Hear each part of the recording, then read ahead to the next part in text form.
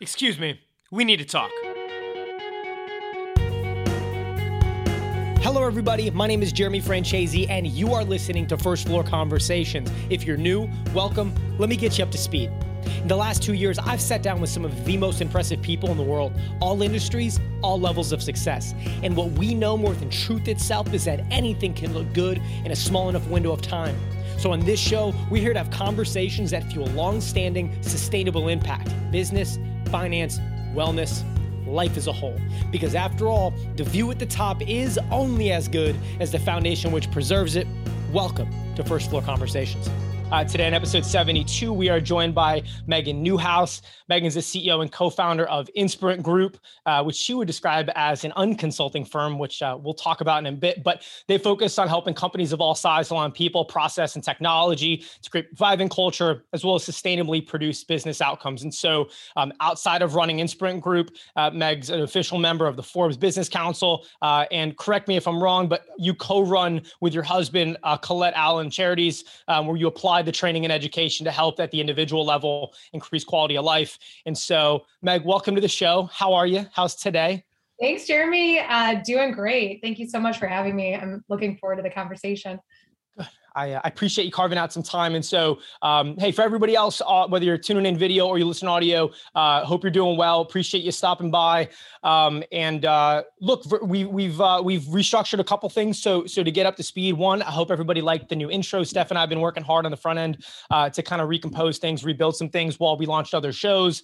But if you're here, you're either a young professional, business owner, you're in an environment where you're looking for a conversation that ends with something actionable, something insightful beyond the fluff commentary of, we're in the basement and now we're $1 billion company, and distill it into something that's a little more actionable. And to set a little bit of the stage, I reached out to Meg to ask if she would join, because I follow a lot of people and I see a lot of content, and I felt a lot of your content, Meg, was not just authentic, but it was unpretentious, it was genuine, and you were focused on actually helping people and not just putting a microphone up to your voice. And when I reached out, it was like, I really think that based on what you do, we could have a fun conversation.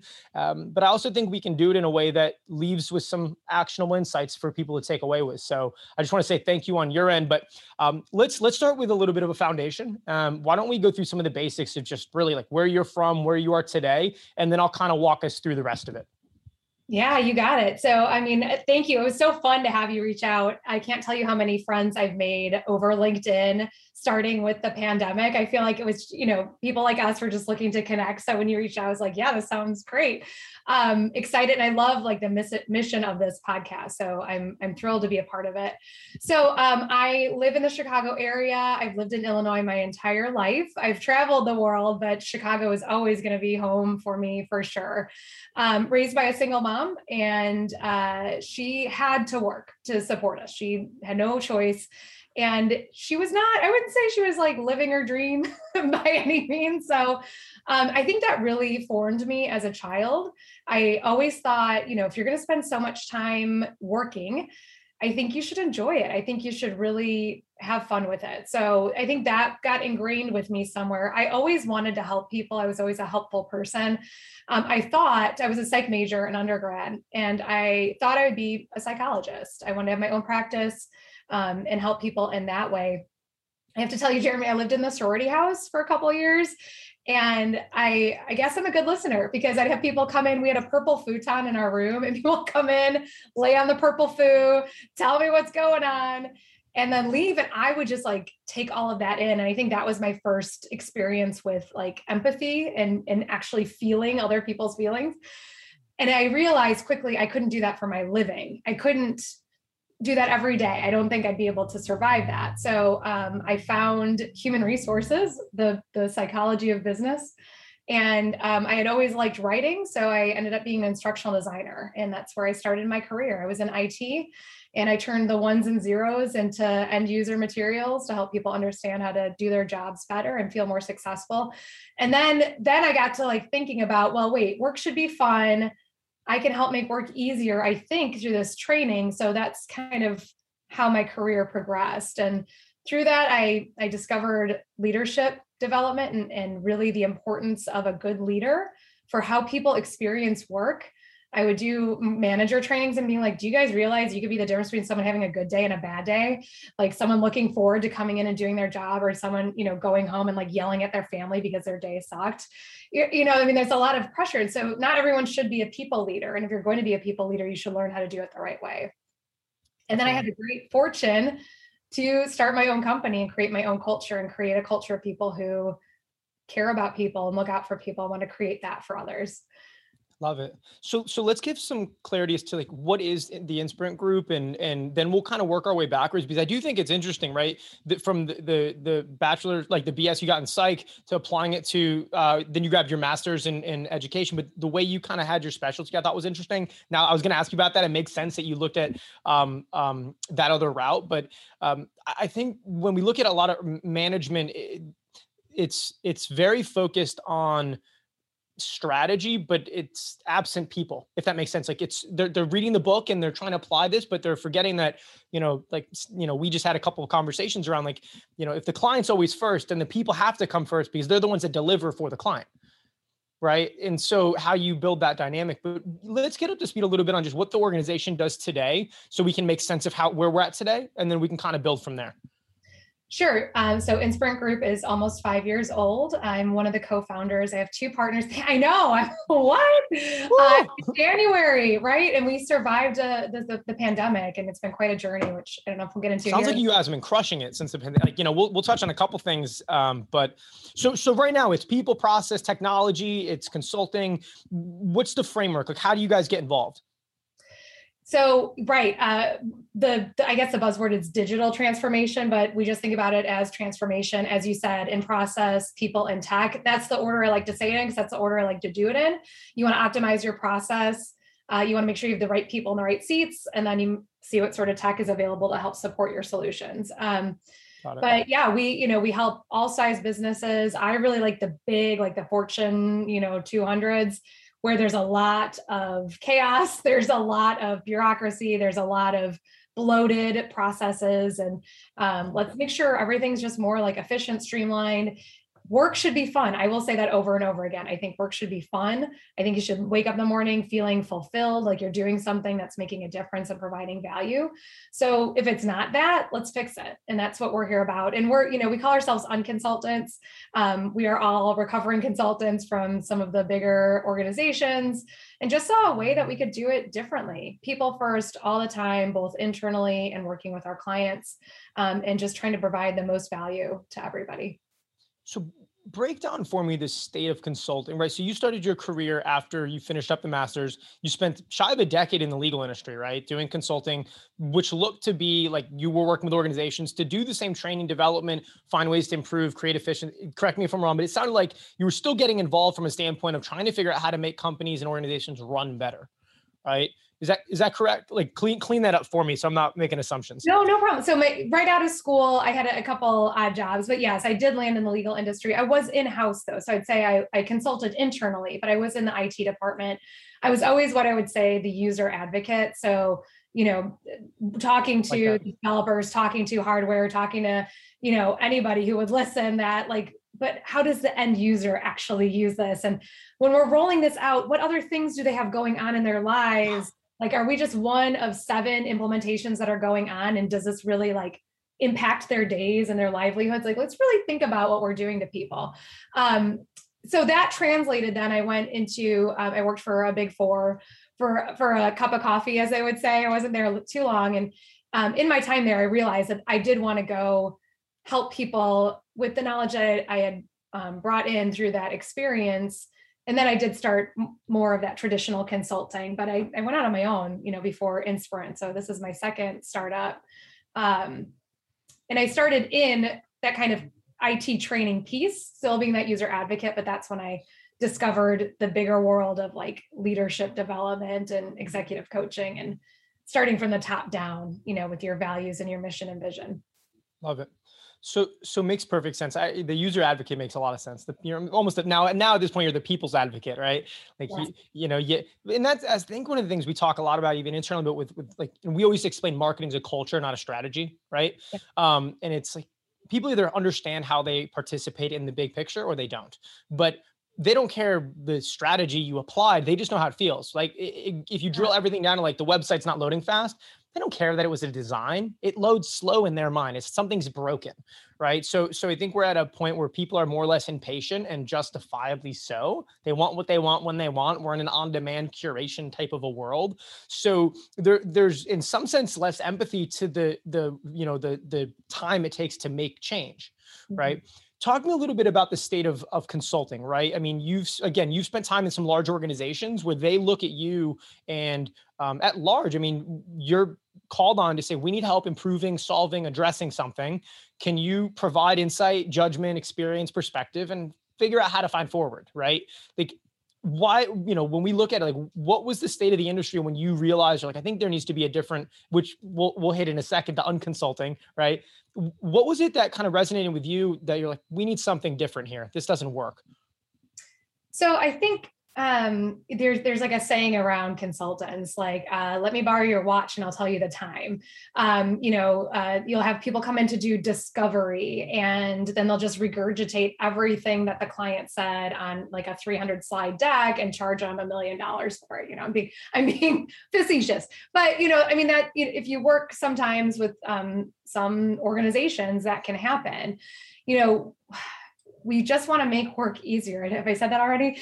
So hiring in external help, you're doing that for a reason. You're looking out to the market to bring people in to help for a reason.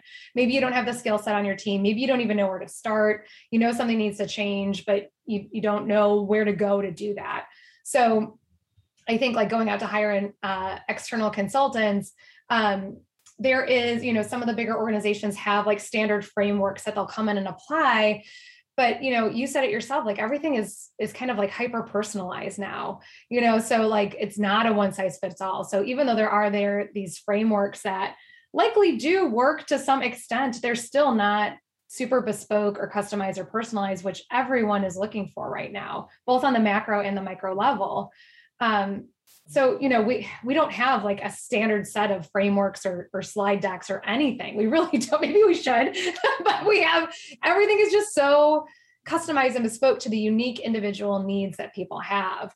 And that's when we're facing our clients. So, we don't charge exorbitant rates. We really meet people where they are, give them what they need. It's not like we're kind of trying to come in and sell anything. We really are just trying to add value. So if we come in and we're like, we can't help you, we're not going to say, oh yes, we do that.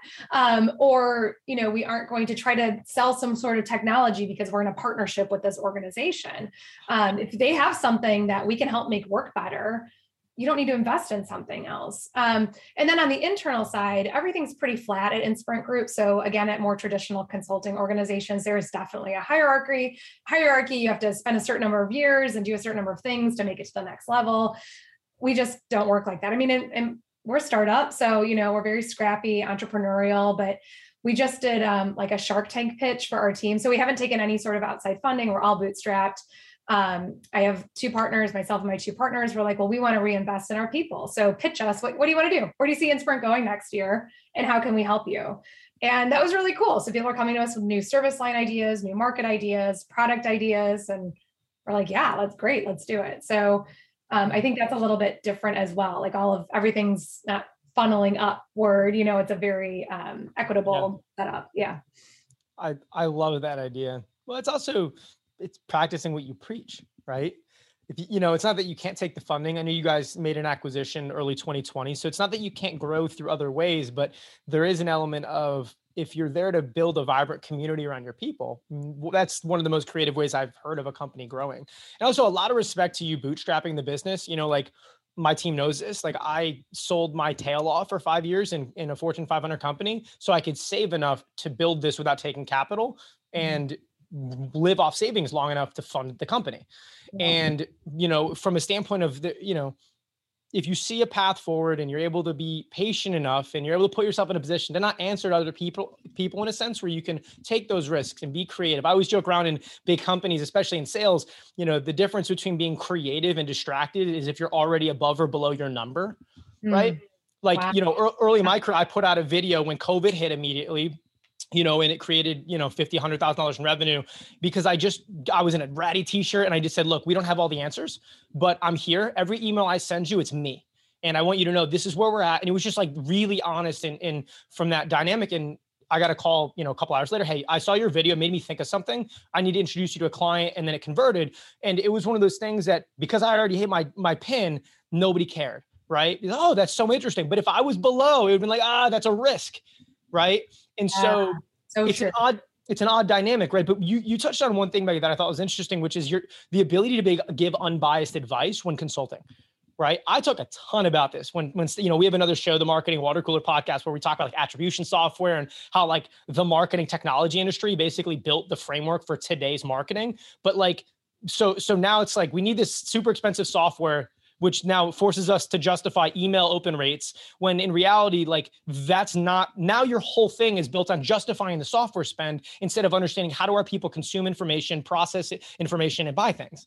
Oh my God. That's because Gartner's putting out the study. It's because like, it's Marketo is doing the analysis. It's like, I'm not saying it's right or wrong. I'm saying if like, it's just logic. Right? If they're selling software and the data justifies buying the software, then your whole thing is based on, I guess we need to buy the software. Yeah. No, software should make it move faster. It should make it better. It shouldn't be the strategy. Right? I spend a lot of time contemplating the evolution of corporate America. I really do. And I haven't quite dug out where it came, where like technology was the answer. Like who was that marketing genius that was like, hey, if you buy this, it'll fix all your problems? Because I have literally never seen that. I have been in tech for most of my career, and I've never once seen a technology off the shelf that fixes everything a company needs. No. You can customize the heck out of it, and maybe you'll get a little bit closer. But no, I mean, technology is not the answer. It's a support for if you have optimized processes and the right people doing the job. It's just a support, just like you were saying. Well, and it makes it tough because you're choking on a massive expense.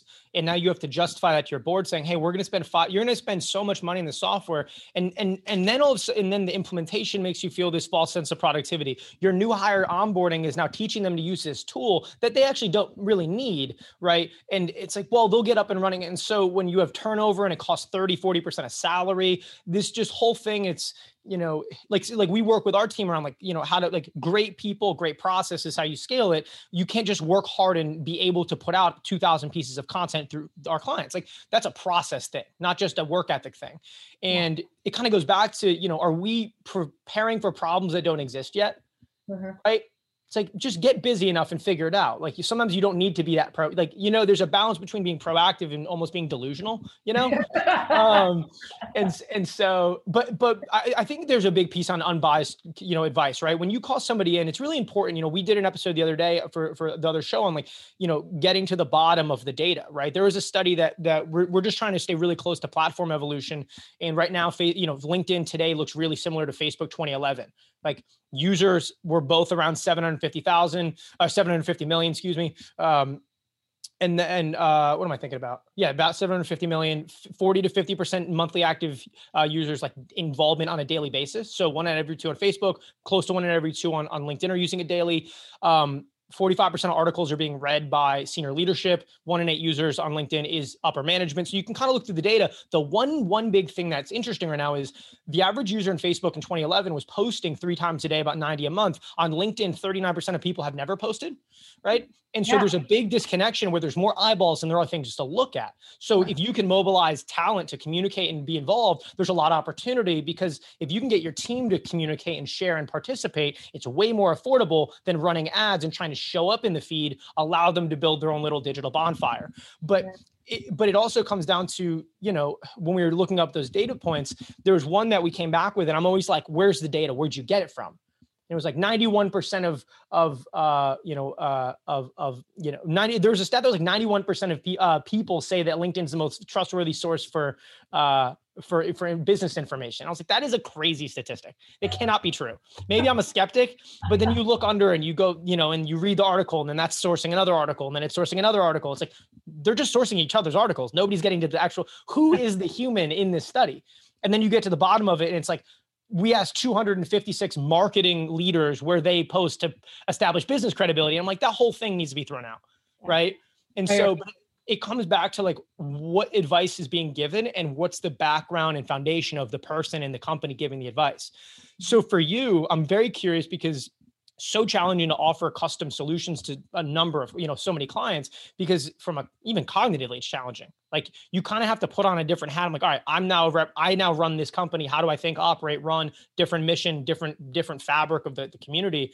How have you been able to scale that out across 40, 50 people, in Inspirant, where they're able to be nimble in the standpoint of, I'm operating the best interest of the client. It may be bespoke, it may be custom, but still move quickly, to your point, offering a big firm value with the agility of a small firm. That comes from the confidence to make decisions, not just having a nice piece of software, right? That's people feeling confident to make calls and move quickly. Like, how have you and your partners been able to do that? It's our talent. I mean, nobody's going to say that their team sucks, but I have to tell you, like, our team is the best. I'm sorry. But and it's so funny. It took me a long time to be like, why is our team so awesome? But it has to do with the shared values. So early on in Inspirant, very early on, we established our core values: have integrity, care about the greater good, and get it done. And that defines all of us. And we talk about the behavior. We talk about them often. And what are the behaviors that support those values? We have awards. We're now nominating people. We're going to have our 3 awards at the end of the year banquet, right? Like, who is living our values and why, and what are these stories that you're hearing? But it really is. So you have the right team in place, and a team that you trust. That's the other thing. One of the big things we did, another survey with the team, is like, what do they value the most? And they call it the work-life balance. I just call it the life balance. I don't think there is any work-life balance. It's all life. The balance is inside of you. Sadhguru said that, not me. But, they value this balance. And the reason we can provide this balance is because we can trust our team. So we all have these shared core values. We have experienced folks who know what they're doing, know how to get it done, know how to provide excellent customer service, and they just run with it. And what they're so good at is, you're right, like Inspirant has our core values, our culture, our team, but they also need to be chameleons and jump into the clients and then figure out what that feels like to be a part of that culture and that team. And they're really good at it. They get in there and they listen. We talk about listening with the intent to understand, not with the intent to respond. So they're really listening and understanding what those needs are. And I think that differs maybe from some of our competitors who have the framework. And it's like, I don't know what you just said, but this is how we solve your problem. And it's like, well, we don't know exactly what your problem is. Let's listen and find out. And maybe even what you think your problem is, it actually could be something else. Like, we're just seeing the symptoms, but what are the root causes of those? And let's dig down deep. And really, we don't want to come in and set up shop. We want to solve your really hard problems and make you look awesome while we do that, and then get out and go to the next thing. Love it. Makes a lot of sense. I want to ask a couple of things that are a little bit more direct and kind of work our way through. But one thing being, I want to touch on bootstrapping the company. I think for this podcast and having that conversation, raising capital is so hot. It's borderline like sexy at this point of like, totally. It's like we raised like Series A. Yeah, totally. Yeah. It's like a new dress, a new suit. It just looks good. Right. It's like, but there's an element of being loyal to, building the business, not having dilution, real things that after not every company needs funding. Right. And so I'd love to understand from your standpoint, and kind of speaking to other operators that are either, potentially looking to leave, like, how did you, and if it was a partner effort, right, there's 2 other folks involved, like, how did you guys prepare yourself to be able to boot? It was obviously not accidental. It was, let's build it this way. How did you prepare to make it so that was not just a real state, but it was the way you could proceed? Like, how did you build that foundation of like, we're going to be able to do this? Did you have a runway? What was that like? Sure. So I had a business before, and the business was profitable. So I did have a little bit of a runway. My 2 partners as well. So we invested our own capital going into it, just to have something in the bank. We were fortunate. We were profitable the first year. That's not always the case. But the way we structured ourselves was, we're services, we're project-based. So it really was just kind of like one project at a time. How can we set up this next project so that we can keep the lights on. And then we made really smart decisions every year. So year one, we were slightly profitable. Yay us. Let's put some of that away. You know, like it's like hearing your dad say, put 20% of your paycheck away right away. You know, it's just kind of like making those, you know, grown-up decisions. Like, how can we keep the lights on even next year? And then honestly, like we did really good work. Our team did really good work. And so the folks that we worked with, it was just word of mouth. It was also, can you guys stay on and do another thing? We've got this thing now, or actually this was great, but this department now needs help. So, you know, there's the idea of like the side hustle, like don't quit your day job while you're doing the side hustle. I think that's a very real thing. I think you know, if you are new to this or you're thinking about doing this, you have to think about how it's going to work, and you have to think about what that runway looks like, and really realistically how much you have. You know, I'm never going to say never, that we'll never take outside investment or funding, will never get acquired. That's not on the plans. We never talk about that. I mean, we've had offers for acquisition and we're like, whoa, wait, we're having too much fun. I also think finding the right partners. Like I said, this is my second startup. My first one was just me. And I always wanted to be something bigger than myself. So my consulting was called Colette Allen. Those are middle names in our family. Because I didn't do like Megan Newhouse LLC because I just wanted to be bigger, something bigger than me. I wanted a culture. But I always said I was missing that like partner to like balance out, right? I knew what I did really well and I knew what I didn't do well. And I needed the person who did that. I didn't realize I needed two. So I found it in Chris and Amir. And we work so well together. That's the other reason we're not really interested in outside funding right now, because what we're doing has worked and we're having fun. So we're liking where it is, and we're really on the cusp of something big right now. And so we're just going to kind of ride it out for the next couple of years and see what happens. Good. No, I love it. So I want to talk about there. You guys had an article that came out in, what was it?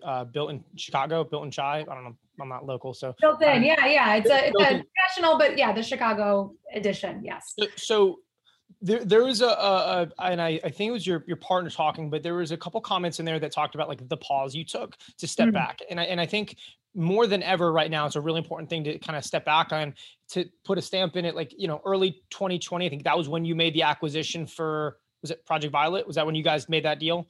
So it was about a year ago, actually. So it was in Q4. Yeah. So we were entering the pandemic at that point, had just closed on the acquisition to bring in that organization. I have another topic I want to ask about of in consulting. It's easy to have egos and you know, people that are used to being the best, smartest in the room. Want to talk in a little bit about how you merge that effectively so you can create culture, not seclusion and things of that sort. But I want to talk about the pause and, you know, before COVID was happening, that article talks a lot about, you know, the state of feeling like every day you were just being reactive to the state of affairs. What was coming in had to be handled. And there wasn't much thought from a proactive standpoint of, you know, what are we doing 3, 6, 9, 12 months out? How are we building something?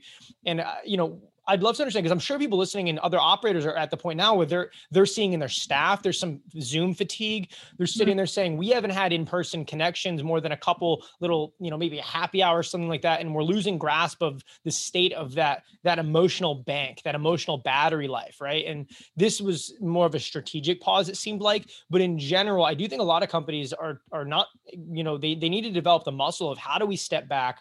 How do we look at things? And there's certain indicators for you, I'm sure, that we're like, we need to step back and kind of evaluate some things and make sure we're doing this right.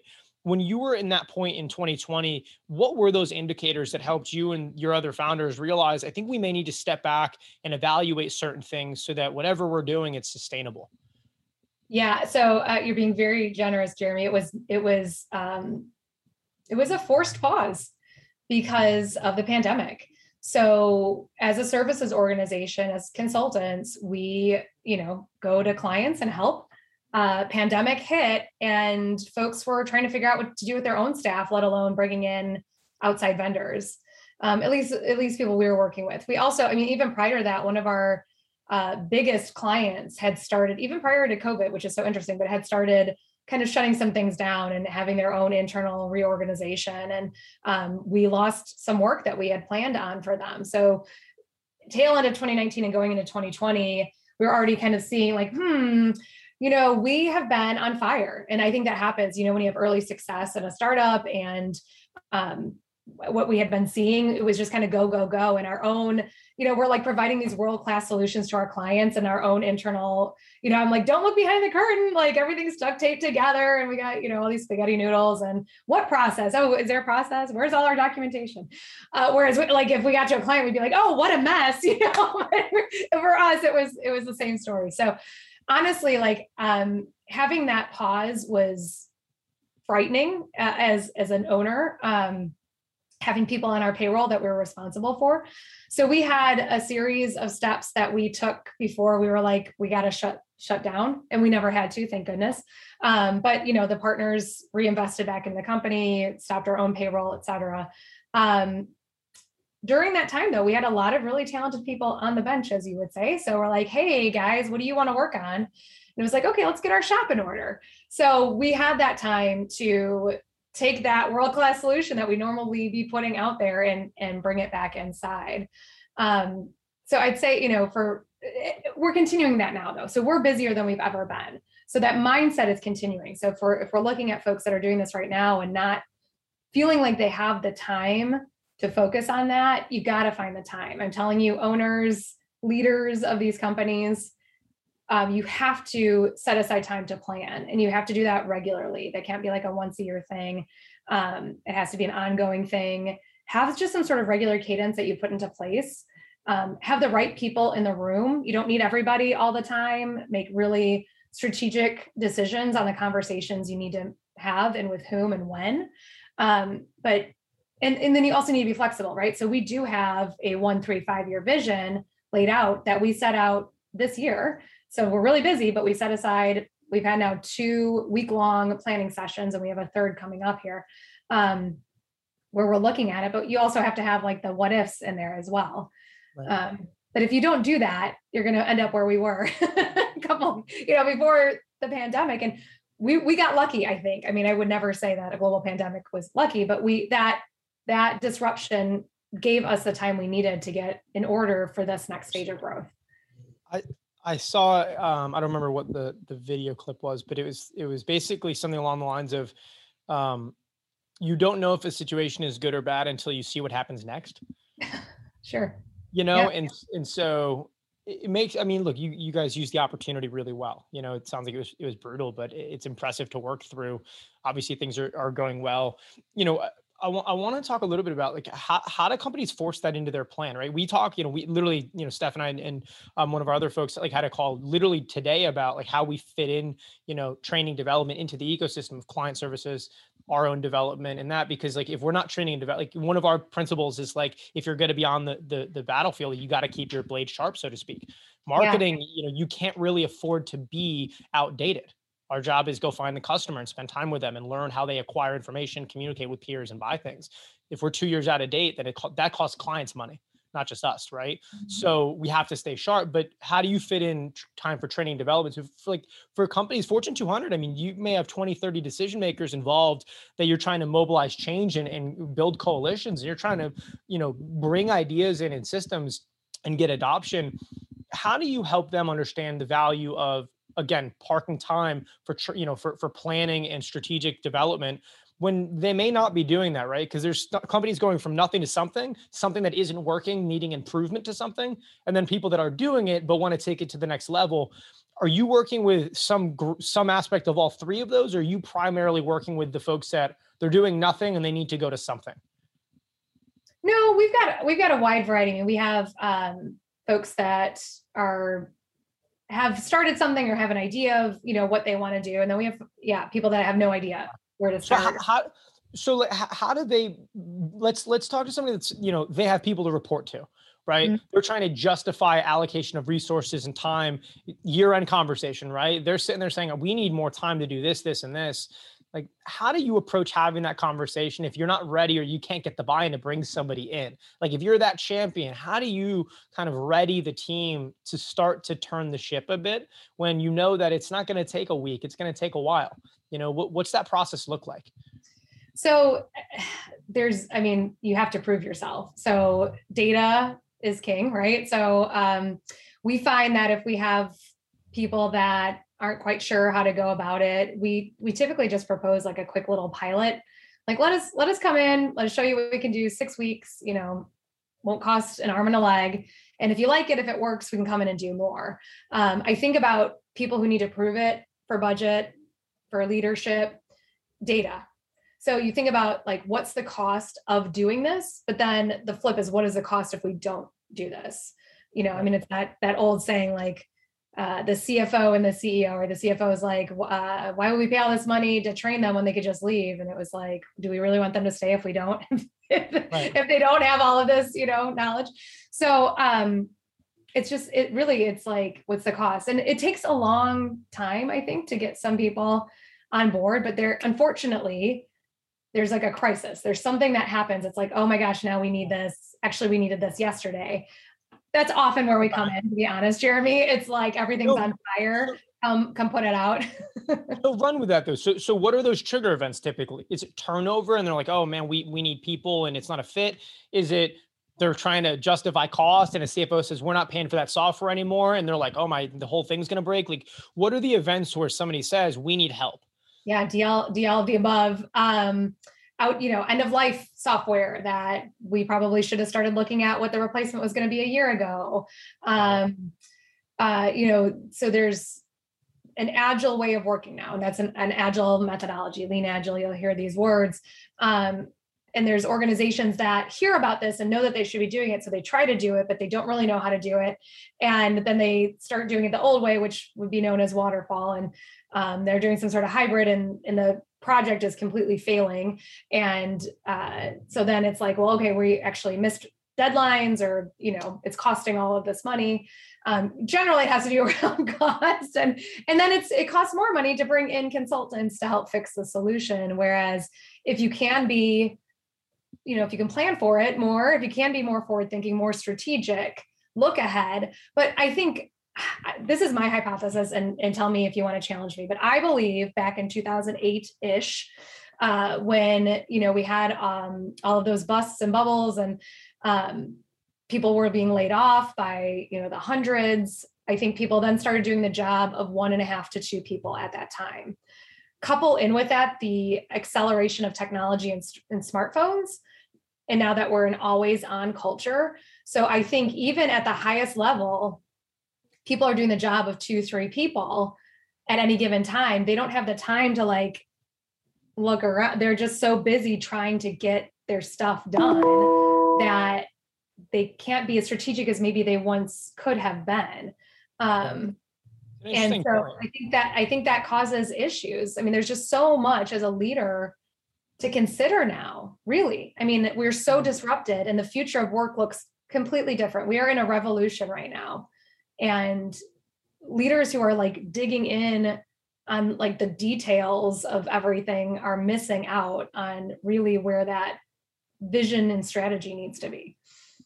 How do we help those leaders that maybe have never spent a minute on emotional intelligence? They're focusing solely on deadlines, KPIs, and the things that end up in a spreadsheet instead of maybe well-being. Like, what do we do? Because it feels like an organ, when I talk to a lot of consultants, whether it's change management consulting, however they structure or label it, I kind of always look at it like our phones get an update whenever Apple or, they want to push it.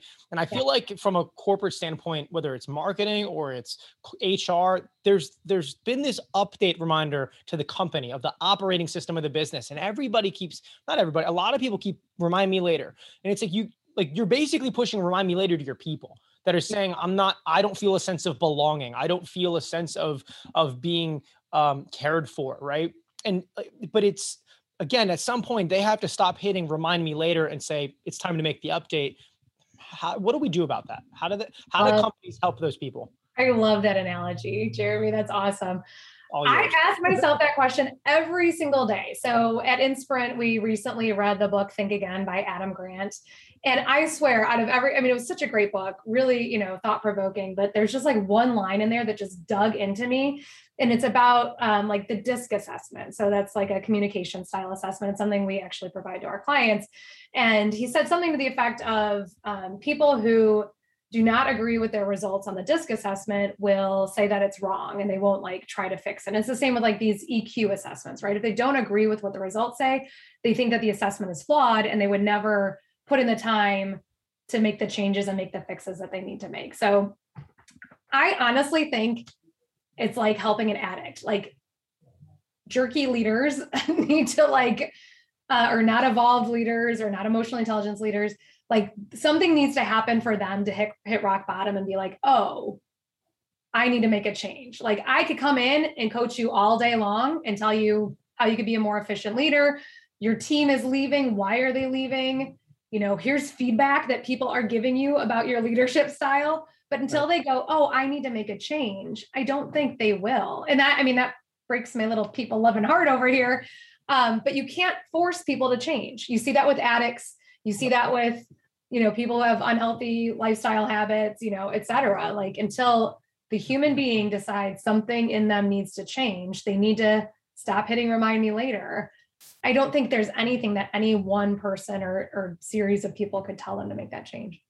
Yeah, it's tough because at this point, especially virtual, we spend so much time alone that it's hard to, you know, back to like, you know, wanting a sense of belonging and work you're enjoying. It's like, if you don't enjoy it, you can't lie about it anymore. Like you're sitting in a home office, you're in your home, maybe there's kids and family in the other room, but at the end of the day, you are more with your own thoughts than ever before. So if you don't want to do the work, it's so difficult because the office chatter can't, well, I saw Bob, I saw Sarah. It was a fun day, even if I didn't get things done, because there's a sense of camaraderie and connectivity.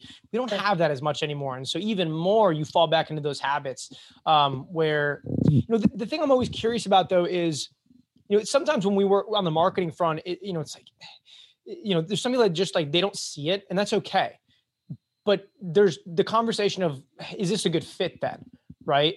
You know, and in this environment, it's challenging because if somebody isn't willing to adopt and evolve their style, then in some essence, it's like, how do you judge that and assess that from a, you know, let me ask you a direct question. For companies in that size that are maybe doing, you know, annual performance reviews or quarterly reviews where the concept of performance and feedback isn't always on the table. So that person is only getting 4 pieces of information a year.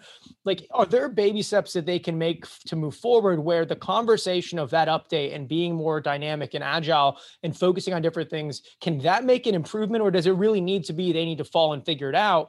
Or could doing weekly conversations where it's breaking the model of, we're not going to do this once a year. We're going to talk every week about how we did, what we do, what we can improve on, what I can improve on as a man. And it's just kind of a 360 approach. Like, are there small things they can do, or do they just need to fall? No, I think that's great. And I think that when I think about these people in leadership positions that shouldn't be there, that aren't great people leaders, but have somehow made their way into that position, I also think about their peers. And I think about, you know, the people that have gotten them to that position. I do think that they have some responsibility for, like what you're saying, providing that regular feedback.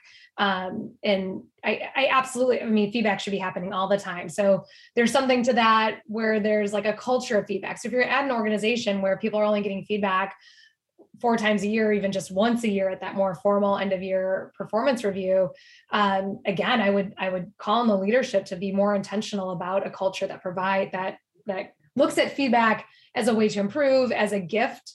You know, at Insprint, we say, I'm giving you this feedback. And then the understood piece is because I care about you. You know, I think it's important for me to share this with you. We actually literally last week, we had a lunch and learn for the team about the feedback formula and the best way to give feedback. So I think that it's on leadership. I mean, I bring it back to leadership all the time because I do think they set the tone, the culture, the expectations. You have to walk the talk. So I didn't mean to sound so hopeless, because I really am like the eternal optimist. I do think that there is hope for leaders, but they have to know that they need to change. And how do we do that? Sure. It could be through regular conversations, regular feedback, just be like giving them really cold, hard data that says, everyone on your team is saying you need to change. What do you think about that? It's interesting. And I think a lot of people are inclined to say, well, they've been with us 5 years, give them time, and I'm as loyal as it gets, right? But there is an element of some of these intangibles are so necessary in this new dynamic, and it's so not going anywhere. So look, we have, 10 minutes or so left. I want to touch on building, building teams with people that, I mean, look, from your standpoint with Inspirate, like as the people are as good as it gets. When you make an acquisition, you merge talent. When you're at a Fortune 200 company, there are 20, 30 stakeholders that are there, and every one of them is at the top of their game. Kind of two part. One is, how do you mobilize these types of things, build coalitions? How do you help bring these companies where there may be 20 stakeholders involved in it, and you have to kind of piece it together because one person isn't going to be able to say yes for everybody. So one question is, how do you get involved in these companies and learn how they work so that you can effectively, implement change in a way that's sustainable, so you can step away and they can sustainably continue to deliver the outcomes they're looking for? What does that look like? Like what can companies expect when you guys are getting involved, knowing all of them are kind of different? We just become part of the team. I always joke about the Bobs from Office Space. Like, we are by no means, we're not going to like set up in the back conference room and be like, so what is it that you do here? We become part of the team. And you talk about those shared core values. You mentioned ego earlier, Jeremy, about, some of the traditional professional services organizations. We can say, and we say it over and over again, like, there's no ego on our team. It's so interesting. There's no ego. We spend a lot of time talking about emotional intelligence and what it means to show up in that way and to have those different facets. So with that, then I think we can show up really authentically as ourselves and create that trust with our clients. And so we just become kind of, that it's a very consultancy saying, but that trusted advisor where we are really part of the team. We'll come in, we'll meet people where they are. So how do you normally, get together? Let us just come kind of listen in and be a part of that.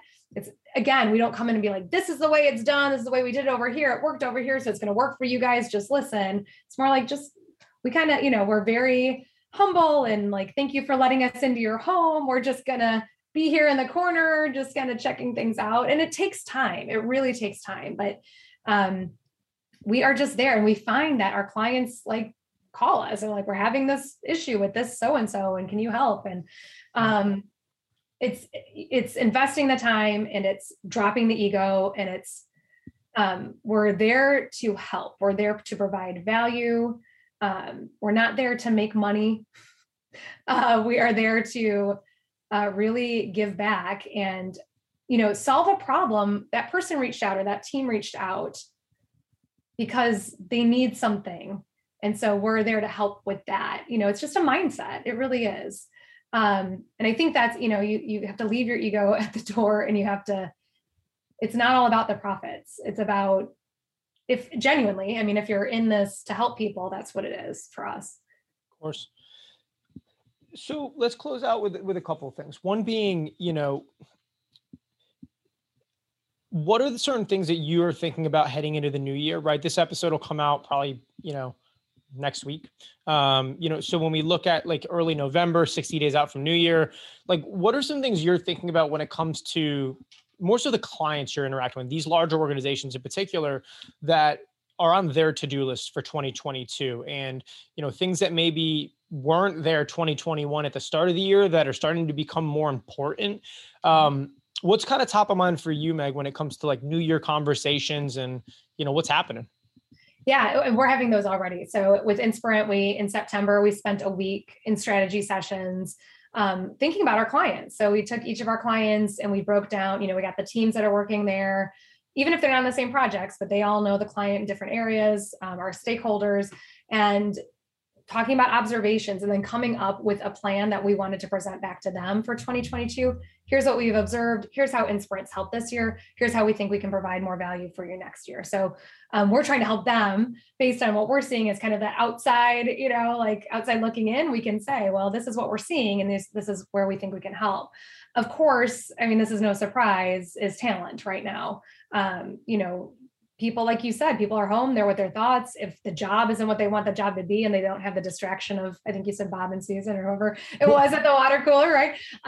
They're like, what else can I do? If they're being forced to go back into the office and they're like, I just proved to you for the last 20 months that I can do this job from my, kitchen table. Why on earth do I need to go back in and add another 2.5 hour commute when I'm just going to be sitting in an office, not interacting with everybody? Right. I mean, that's a huge one. And the unevolved companies and the unevolved leaders that are making their teams go back in without even thinking about it are going to see big declines, especially you think about like end of year bonuses and stuff. So you might be like, oh, we made it. We're good. Just wait.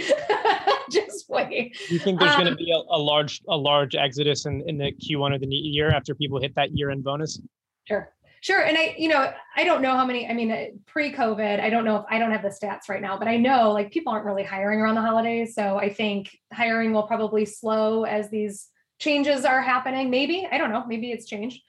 Yeah. But then New Year starts, people are gonna be ready to get going again on that. So yeah, I do think Q1, we're gonna see a lot of shifts.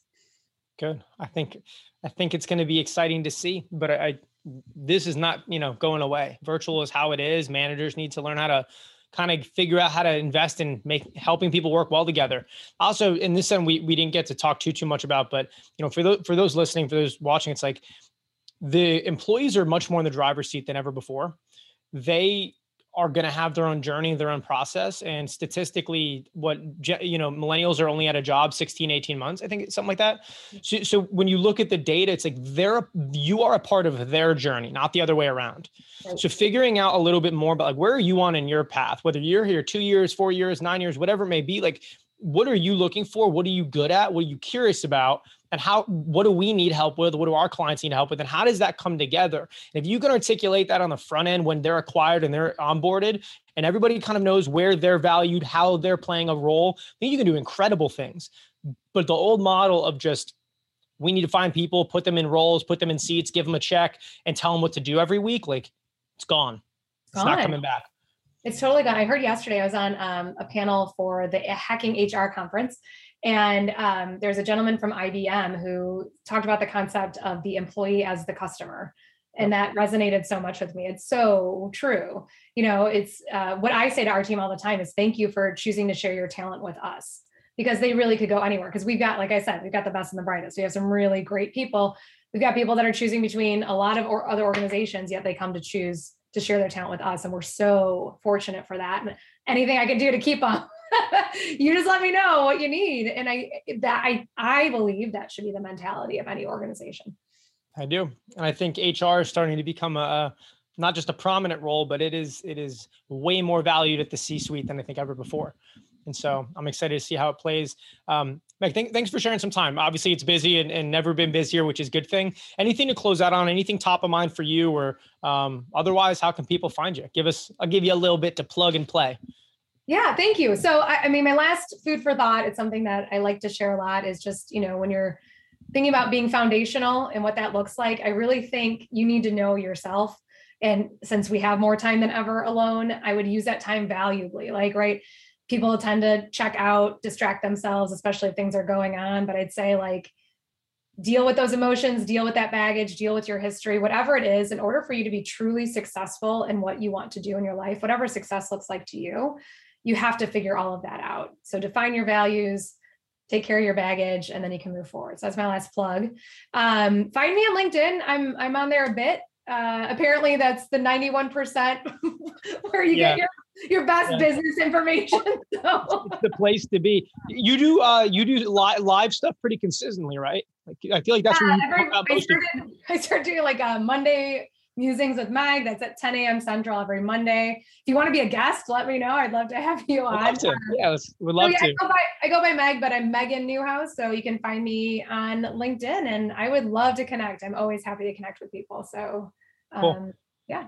Thank you for sharing some time, everybody. You'll see the information inside the episode when it drops. It'll probably go live Tuesday.